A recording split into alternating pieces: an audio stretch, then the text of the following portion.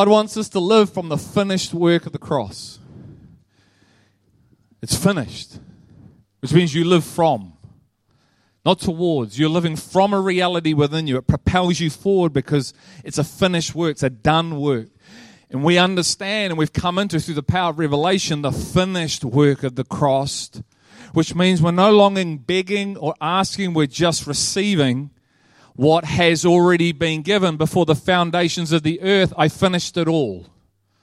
Which means there's a pursuit and there's a possession through love that we need to come into if we're going to live this way. Can you hear me? Can you really hear me? Are you, after hearing me, propelled to move forward and do something about what I just said?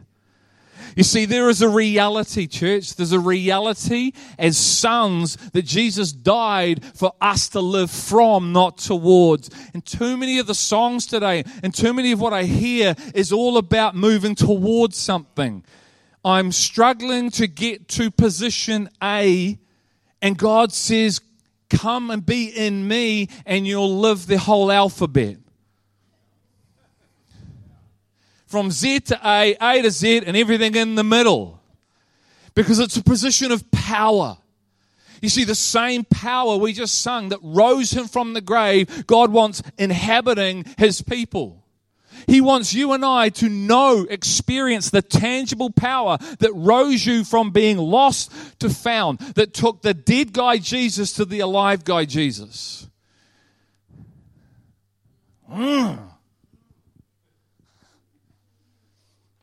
So powerful. It's a powerful life. It's a humble life, but a powerful life. It's a life that knows it has authority. It's a life that doesn't need to prove itself. It's not a life that brags. It's not a life that's arrogant. It's not a life that has to perform. It's just a life that is. And it's a life that demonstrates the reality of the kingdom on earth while it has an opportunity to breathe. It's awesome. And it's the great news, not the good news. It's the great news. But sometimes what we think we know or what we do know, which is good, keeps us from the God. It keeps us out of what's for us. And so we don't want to leave where we found because we think that's all there is and it's comfortable. But God says, get out of the comfortable and get into me.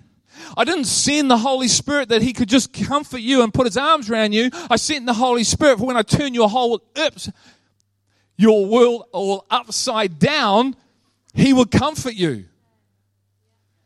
He's going to comfort you into the kingdom.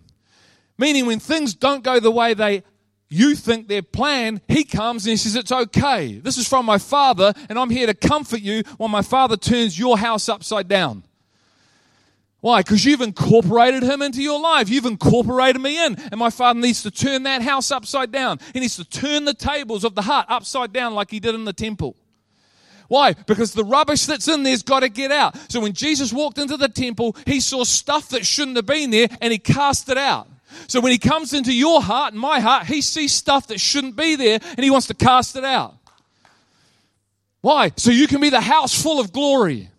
So you can know the power of the life in Christ that he died for you to know now. Not when you get to heaven. Now. It's a now reality. We say, oh, when I get there, it's now. And this love that's perfect casts out all fear that you could know the one of love. Oh, this is good, isn't it? This is good preaching. Thank you, Holy Spirit. None of this is down, so we roll with it. You probably would have seen me. I've been changing this thing the whole morning. I knew this morning it just wasn't quite it. I knew it was good, but it wasn't it. And then he starts to speak. And it's like, oh, this is good now. Life is the classroom. Love is the lesson. Life is the classroom. Love is the lesson. Are you learning love through your life? Are you coming into the perfected love in Christ through your life? Are you seeing every obstacle, trial, and challenge as an opportunity to know love? Isn't that what we heard at the camp? Through a marriage, affair, a breakup, Rhonda saw it as an opportunity not to run away, but to know love. Love him. that empowered her to stay. Not because she wanted to, but because God said, God gave her word, you'll stay. 3 years. Not 3 minutes, 3 years it took. But she had a word from God. And she believed. And she came through that process. You know what she get more of? God. More love. I heard that manifesting out of her. That's why I said to her, keep speaking, man. This is a reality that we don't yet know here. When you go through something, and don't run away from it, but run into the trial. Embrace it with Him. He says, I've sent you the Holy Spirit as a comforter. I want to do a deep, deep work in you. But we run away because it doesn't fit the box because we've only incorporated Jesus in. That doesn't make my life better. No, it's going to kill your life. But there's no loss in Christ. So it actually births life. You see, there is no loss. You lose, you gain. Isn't that crazy? In the world, we think we lose, we lose. When you lose your life, you find it. But you have to lose it for His sake, not your own. So you don't lose it because you want to gain what you've already got. You don't lose it because you want Him to make it feel better. You lose it for His sake and what He is about. So life is the classroom and love is the lesson that He wants us all to learn. 1 John 2:5 says, but whoever keeps His word, in Him, say in me, in you and me, the love of God has truly been perfected. By this we know that we are in Him. Whoever keeps His word. You need to ask yourself and go away and ask the Holy Spirit, what does it mean to keep His word? Because those that keep His word, the love of heaven is perfected in them. So the answer to getting this love being perfected in you that casts out all fear is to keep His word. Christ primarily is the word. Which means if we incorporate Jesus in, that is not keeping the word. It's surrendering and allowing Christ the word to come in and establish Himself in our whole life. That's what it means to keep the word, and then to be in His words and eat and drink His words your entire life and abide in Him. And through the abiding, you have this perfect love being perfected. So now what can you do? Love like Christ. You can love God and people just like Jesus commanded the church to do. The first commandment you're able to fulfill. How cool is that? Paul said, I want to present every man complete in Christ. Have you asked yourself what that means? Paul's passion, his ministry, the apostolic grace gift on his life was to present every person in Christ complete before the Father at that judgment seat. Why? Because there's something the Father wants to give now and in the future. And Paul understood all of this, hence he laid his life down that we would come into this thing called perfect love, which is God. That we would be perfected in love, which means we are perfected in God. Whew, it's weighty, isn't it? See how the apostolic standard is not earthly. For too long the church has preached earthly word. We can achieve it in our own strength. That is not God. God does not allow us to achieve things in our own strength, so He proves Himself to be God in our lives. But the man will always try through renewing of his own mind, through his own ability, and get nowhere ultimately. But the church is to allow the Holy Spirit to invade the heart. Because this is the place of understanding. And then the Holy Spirit renews the spirit of our mind. So now we can see and receive the lives that we've been called for through love. Whew. So we've been talking about love being patient, haven't we? That God is so patient with us while this is being outworked. Love is kind, which means God is love. He's patient. He's kind to us while we run around trying to find life outside of Him. And He's so kind, blessing us and blessing us with stuff. And He says, love isn't jealous either, but He's jealous for us. So who is He, man? Do you know Him? Because He's waiting for us to know Him. But not just to know Him, to know His plans, and then to live from this position of love. And I want to talk about love does not brag and is not arrogant today. So 1 Corinthians 13:4 says love doesn't brag and it's not arrogant. There's three things that I just want to give you and just put them up. And I'm just going to speak to one for time. But love doesn't brag and it's not arrogant because it has nothing to prove. I'm going to unpack that this morning. Love doesn't brag and is not arrogant because it is secure and confident in itself. And love doesn't brag and is not arrogant because it doesn't think more highly of itself. This is the position that love is. And when we come into love more and more and more and have it perfected within us, then that becomes our reality. Those are just three things the Spirit put on my heart. But I think the most important one is number one. It doesn't have to prove itself. Man, this radically affects your relationship with Him. It radically affects the works. It radically affects everything. When you understand that love doesn't brag and it's not arrogant because it has nothing to prove. Nothing to prove. It's not a performance, is it, this relationship? So why do we live as if it is? You see, when you say yourself you're not good enough, it becomes a performance. Because you're trying to perform to get better. Can you hear what I'm saying? If you think it's about getting soul saved, then it becomes a performance primarily. So you're measuring yourself by your performance, how well you're doing. He says, son, it's not a performance. It's a relationship. Do you know how many people I run into that ask me this question? How big is your church?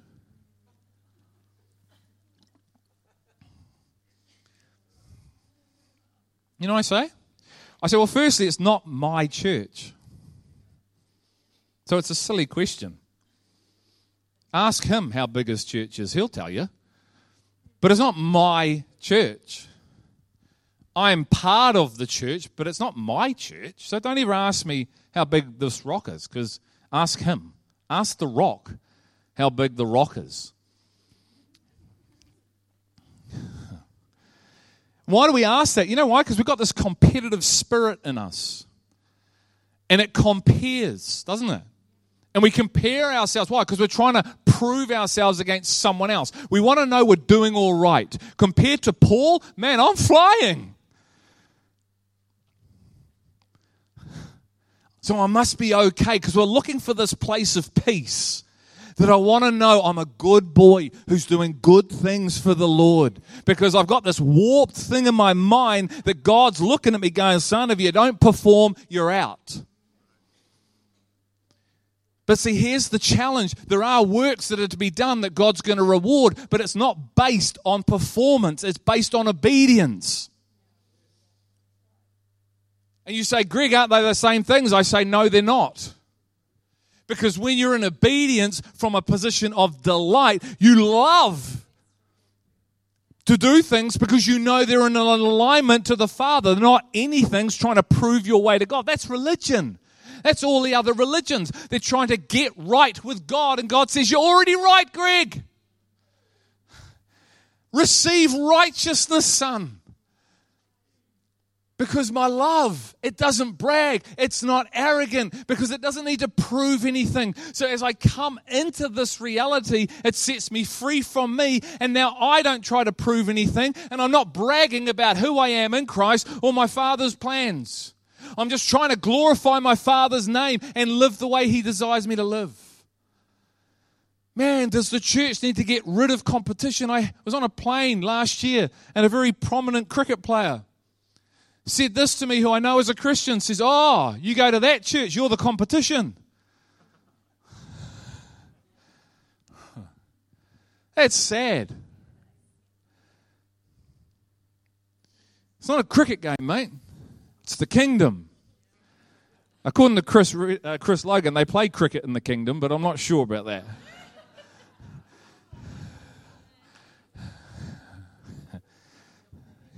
It's close because it is a round ball, but it's a small round ball.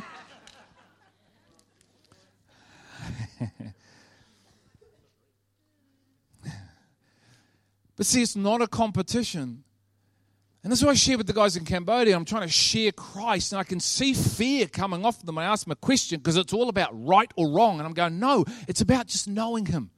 All I'm here to do is through the question, I'm trying to help you get to know God, which is the primary purpose of the Lord, is to know Him, because if you know Him, everything else takes care of itself. But while we're still trying to prove ourselves to God, we're not on the journey of getting to know God.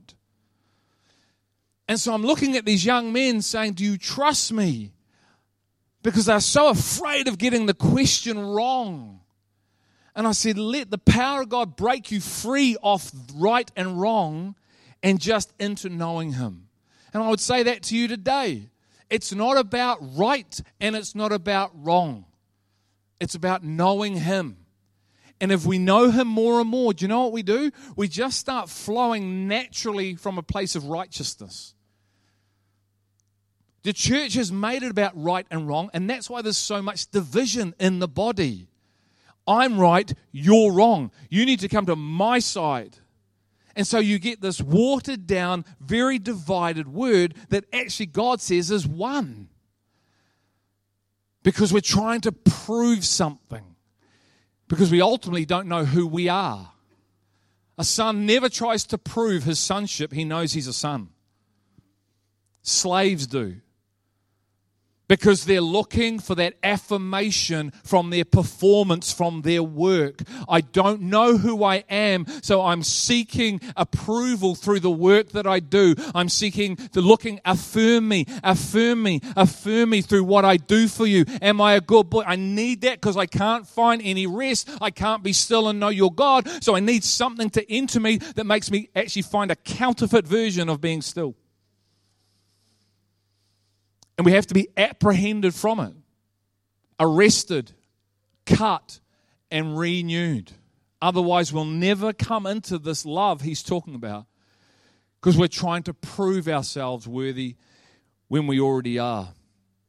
Let's go have a look at Luke 4, and this is what we're going to base this on. This is a powerful, powerful passage, and there's two things operating. There's a challenge which is twofold. And it's for Jesus and us. So I'm going to address the issue of Christ first. Then I'm going to address the issue for us. And it's all around identity and works for God, because love doesn't need to brag. You see, when you're in love, you actually don't need encouragement. You don't, because you're full.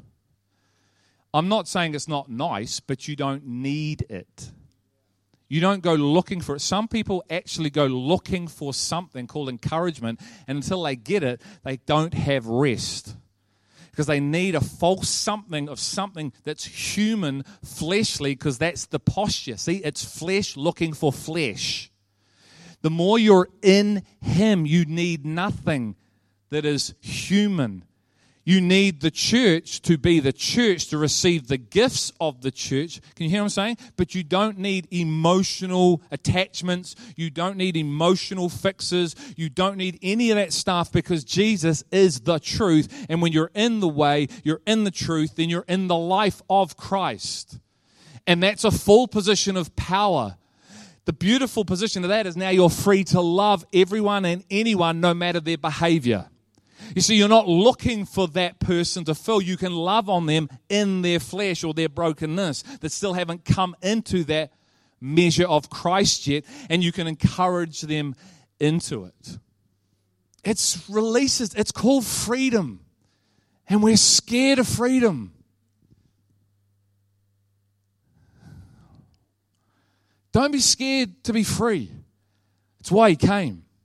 And when someone speaks from the full position of Christ, don't write it off. Receive it. because it's for us.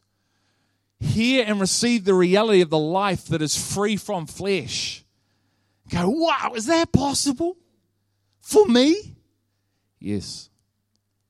For his people, his sons. So let's do a bit of reading, eh? Luke 4, verses 1 to 4. This is the temptation of Jesus. Jesus, full of the Holy Spirit. That's important. Returned from the Jordan and was led around by the Spirit in the wilderness for 40 days, being tempted by the devil. And he ate nothing during those days. And when they had ended, he became hungry.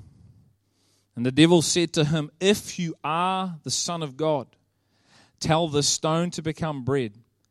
And Jesus answered him, "It is written, man shall not live on bread alone." I have a question for us. Do you think the enemy knew that Jesus knew who he was? So do you think that the enemy knew that Jesus knew who he was? Some are saying no, some are saying yes. So, okay. Some say, no, Jesus didn't know who he was, and some are saying, yes, he did know who he was. If you're full of the Holy Spirit, do you think you know who you are? So I'm going to say to you, Jesus did know who he was. So why is the enemy trying to challenge him with it, if you are the Son of God? Because he's not really challenging that. He's trying to get him into doing works that the Father hasn't asked him to do. He is crafty, man. See, he knows more than we know, I believe, a lot of the time. He knows the written logos, but he doesn't know the rhema. So he actually, in this verse, challenges Jesus out of Psalms. Because he knows things, but he's not able to know the truth, even though he knows what's true. So he doesn't know how to apply the right word at the right time. So he's trying to hoodwink Christ because Christ knows who he is, I believe. The enemy knows that, so he goes, let's see, you're hungry. You've just come out of the wilderness. You weren't hungry in the wilderness, but you've come out. You see, the enemy thinks he's vulnerable. He will always try and strike you where he sees you could be possibly vulnerable and touch that area. But see, Jesus is full of his Father. He's full of the Spirit. This is before he even started his ministry. You aware of this? So before he even starts anything, he's full of God. Before he goes into spiritual warfare, he's full of God. You see, we're so quick to get on board with the mission, and we're not full. So we go into the mission with no armor. Not a good thing to do. Probably going to get burnt out, deflated, frustrated. This doesn't work. What am I doing? God, I got a form of godliness, but I don't have any power. No, because you missed the first part, called getting full of me. So the enemy comes and he starts to challenge this works thing. But Jesus is onto him, isn't he? He's well onto him. So here's the thing. We're to be like the Son, aren't we? So the seed produces after its own kind, correct?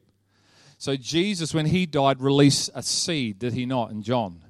That you and I would know the things that he knows and live the life he lived. Right, so the challenge is here. The enemy's going to come and attack you in your identity and in works. He's going to ask you, if you are truly a son of God, Greg, then he's going to ask you, if he can't get you on that one, to do works that aren't eternal works, they're your works in his name. He's going to try and get you either way because he doesn't want to see this people on the earth that know who they are and see the kingdom come in them and through them. So he's going to try and deceive you, tempt you, lie to you any way he can to hoodwink you, and God allows it. Because it was God that led him into the wilderness to be tempted by the devil for the purpose of maturity. That's powerful. So this is our challenge, isn't it? When we look at bragging and trying to prove. So love doesn't brag, and it's not arrogant because it's not trying to prove anything. You see, the enemy came and said, if you are, prove to me you are by changing that.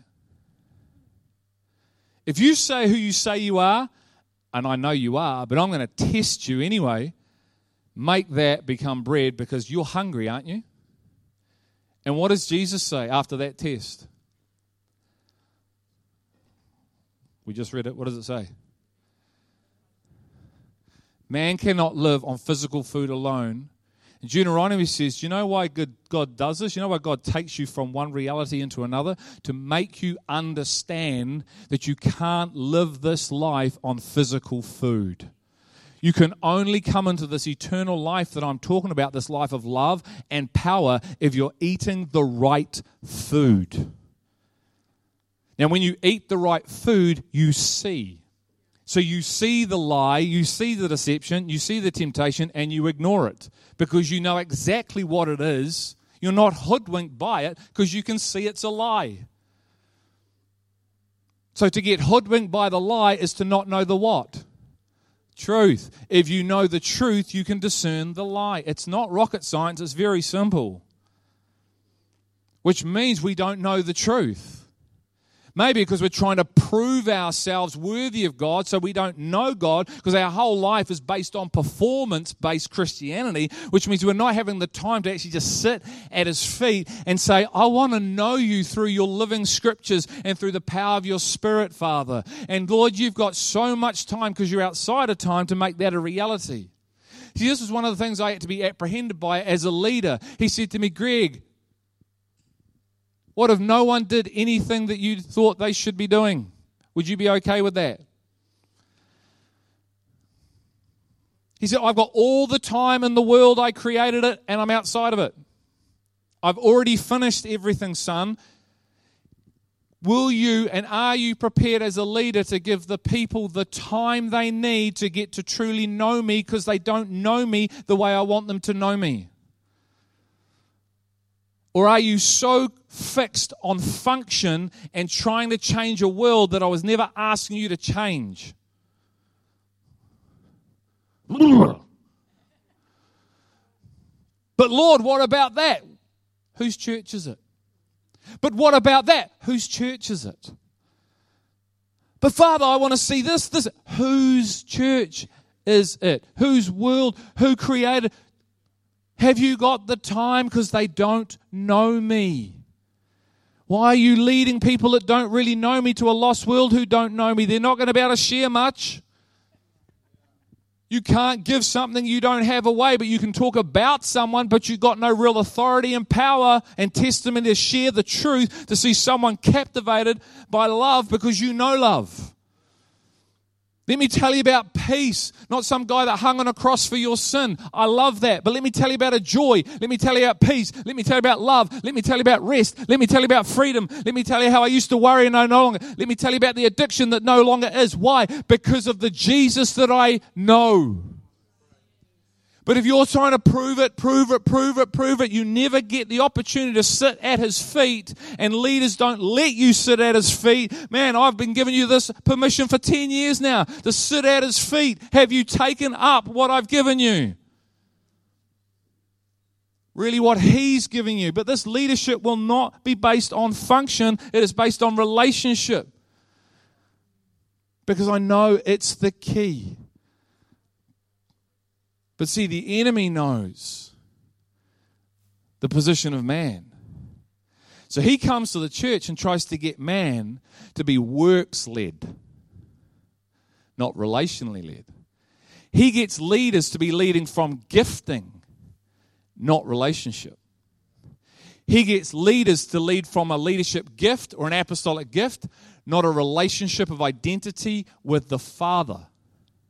Which means what happens when you are functionally led because you're trying to prove something because you don't yet know who you are, and it's by your works you find your identity and your accomplishment and well done, you actually treat people like assets and commodities and resources. And when they have done what you want them, you spit them out and you put them on the asset register list and they have no value anymore. Anyone being treated like that here? Not nice, is it? Sorry, you're over the hill. You're a certain age. Just shut up over there and retire. Because we're all about this age group here. Or we're all about this, or we're all about this, or we're all about this. No, it's all about Jesus, aren't we? Well, if you know him and not are functionally led and driven, you are about him and you will be about function, but eternal works that the Father has ordained. And the enemy is trying to hoodwink the church, and he's done a very good job at it, but he couldn't hoodwink the Son because the Son knew who he was. He was not a slave, he did not beg, and he did not look for approval from his works, even though he did works. So where and what motive comes out of your heart if you're about works? These are big questions, aren't they? The enemy loves it when a church lives from function as her primary posture as opposed to her identity. The enemy loves it when a people called the church live from function as their primary posture as opposed to her identity. Now, I did not say we're not to do works, did I? Are we clear on that? Cool. Don't hear what I'm not saying, hear what I'm saying. But why is there? Two reasons. One, because while works are our primary purpose, we will never discover who we are and come into the full eternal life. While function, works become the primary purpose of our church, this church and the church, we will never come into the eternal life we have been predestined to know, because we're too busy doing stuff, not sitting at his feet. We're too busy like Martha, not Mary. But Mary was more active in the Spirit than Martha. Second reason, because the enemy knows it's eternal works that are rewarded at the judgment seat, not any works. So the second reason why the enemy loves a church that lives from function primarily as opposed to identity is because the enemy knows it's eternal works, meaning Christ-led, empowered, Spirit-led works that are rewarded at the judgment seat, not any works. Eternal works that are rewarded at the judgment seat come out of relationship, knowing who you are, not function. Jesus didn't do works to prove who he was. He did his Father's works to glorify his Father. This is why identity is so important. That's why the enemy will come and challenge, do you know who you are? If you don't know who you are, you'll more than likely adopt function, works, as your primary position. And then you'll look for stuff, but you haven't full of it. You're not full of the Holy Spirit. You're not partaking, but you want to do stuff for him. The heart can be right, meaning your motive is pure, but it's not going to get you where he wants to get you because you've got to go back to come into this reality or this life to come in. And it's a position of one, but it has an order to it. Because God said, I come to give the church rest, not stress, from doing works I never ordered. And see, when you're in this position, you don't brag. I don't have to get in front of you and say, do you know the gift in my life? If you don't, you need to know what it is.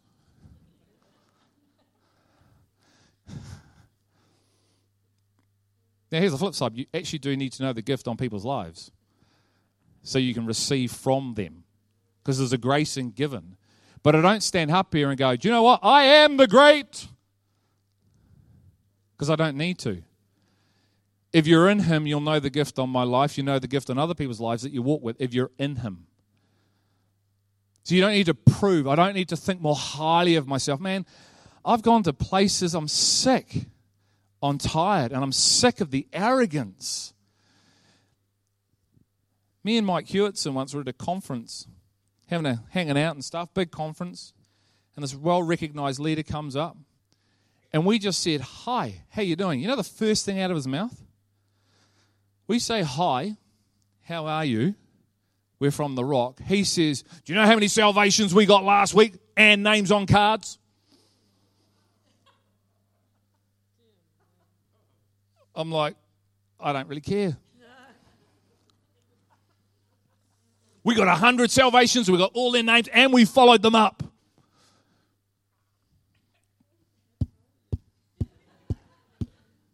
I'm Greg. See, when you're not secure in yourself, meaning in Christ, and you're trying to prove something, you have to, in front of man, tell people how good you are. That's why we always ask, how big's your church? I wonder if they'd asked Jesus that question, how big his church was. How's that going for you? 3.5 years, you got 11 dudes. What sort of a leader are you, brother? Come on, man, we got to win the world. 11. Now let's look at that 11.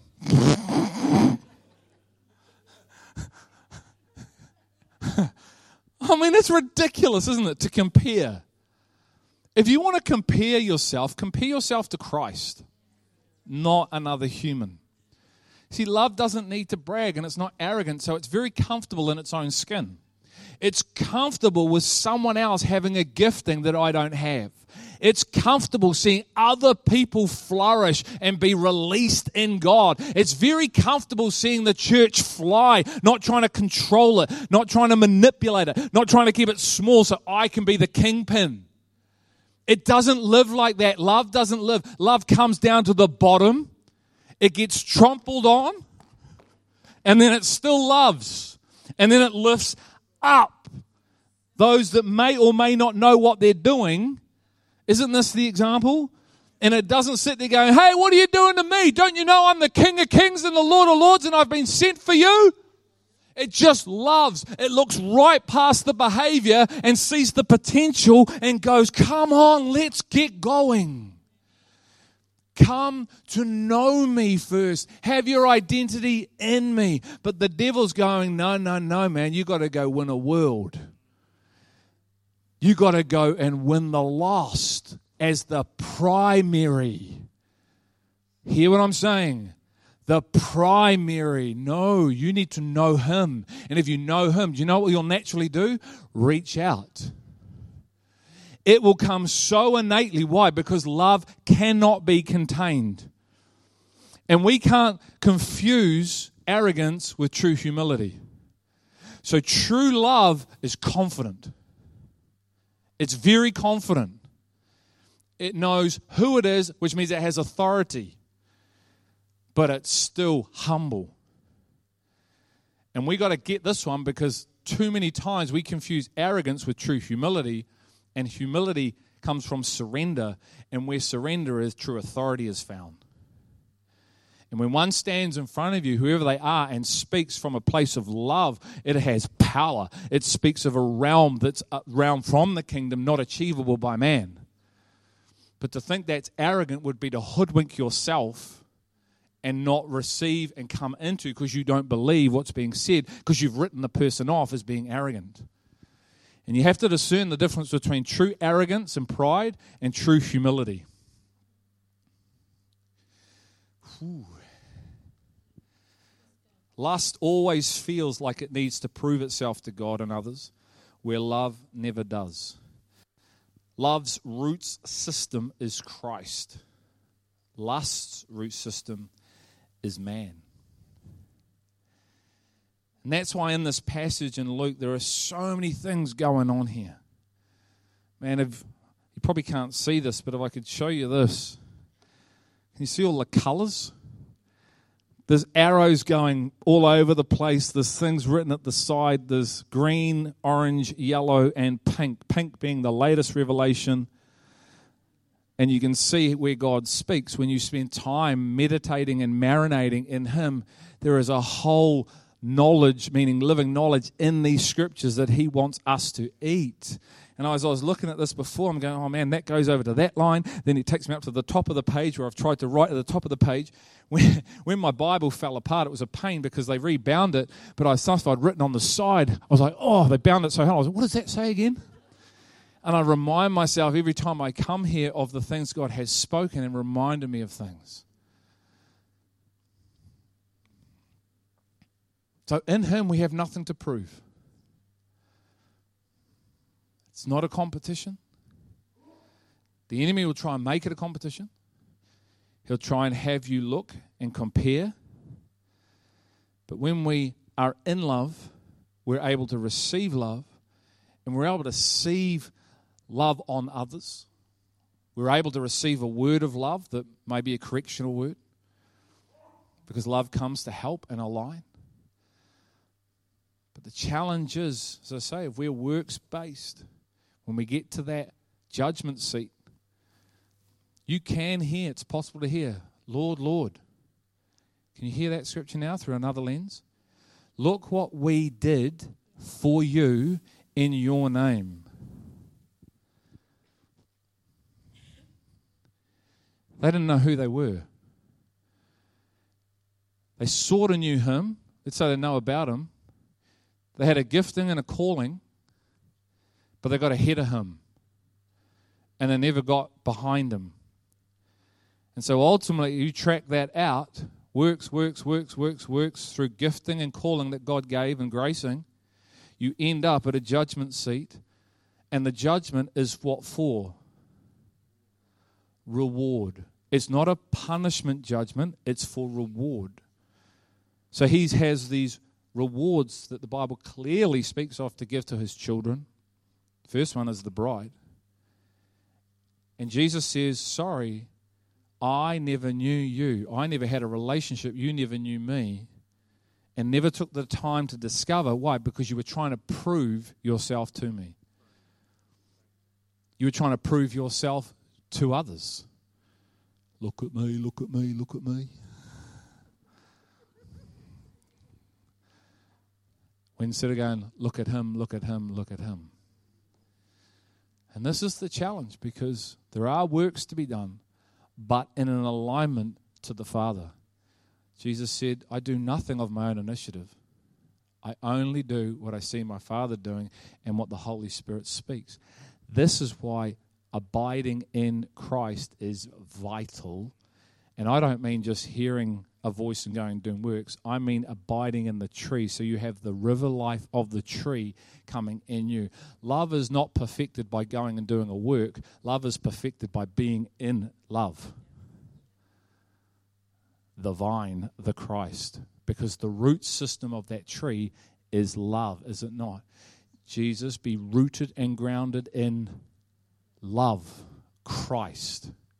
So then when you actually flow and do works, you've heard the works to be done. They are inspired and led by the one of the work and empowered by that one. So you can't sit there and take any glory for the work. Look at me, look at me, look at me. No, it's look at God, look at God, look at God. Run from a leader that's pointing you to them. They are a functional leader. Come and help me do my vision. You heard him? You're here to fulfill our vision. No, we're here to do his will. And we're all one body, supposed to be doing the same will, not multiple different wills. One will as the body of Christ, are we not? Do you know why we get this? Because we are functional leaders, not relational leaders. When you are relational, he shows you his will. And he shows you the pattern of how that flows out of you.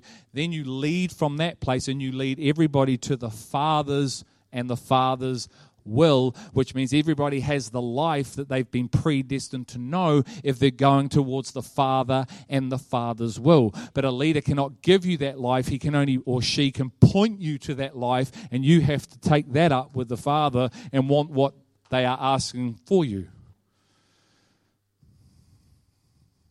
And if we don't do that, then we become slaves begging, trying to prove. We become like the older brother. my goodness, you've had the party for him. He went and wasted your entire life, blah, blah, blah, blah, blah. I've been here all along. I've done everything wrong. Father looks and says, mate, you're missing it as much as he was missing it.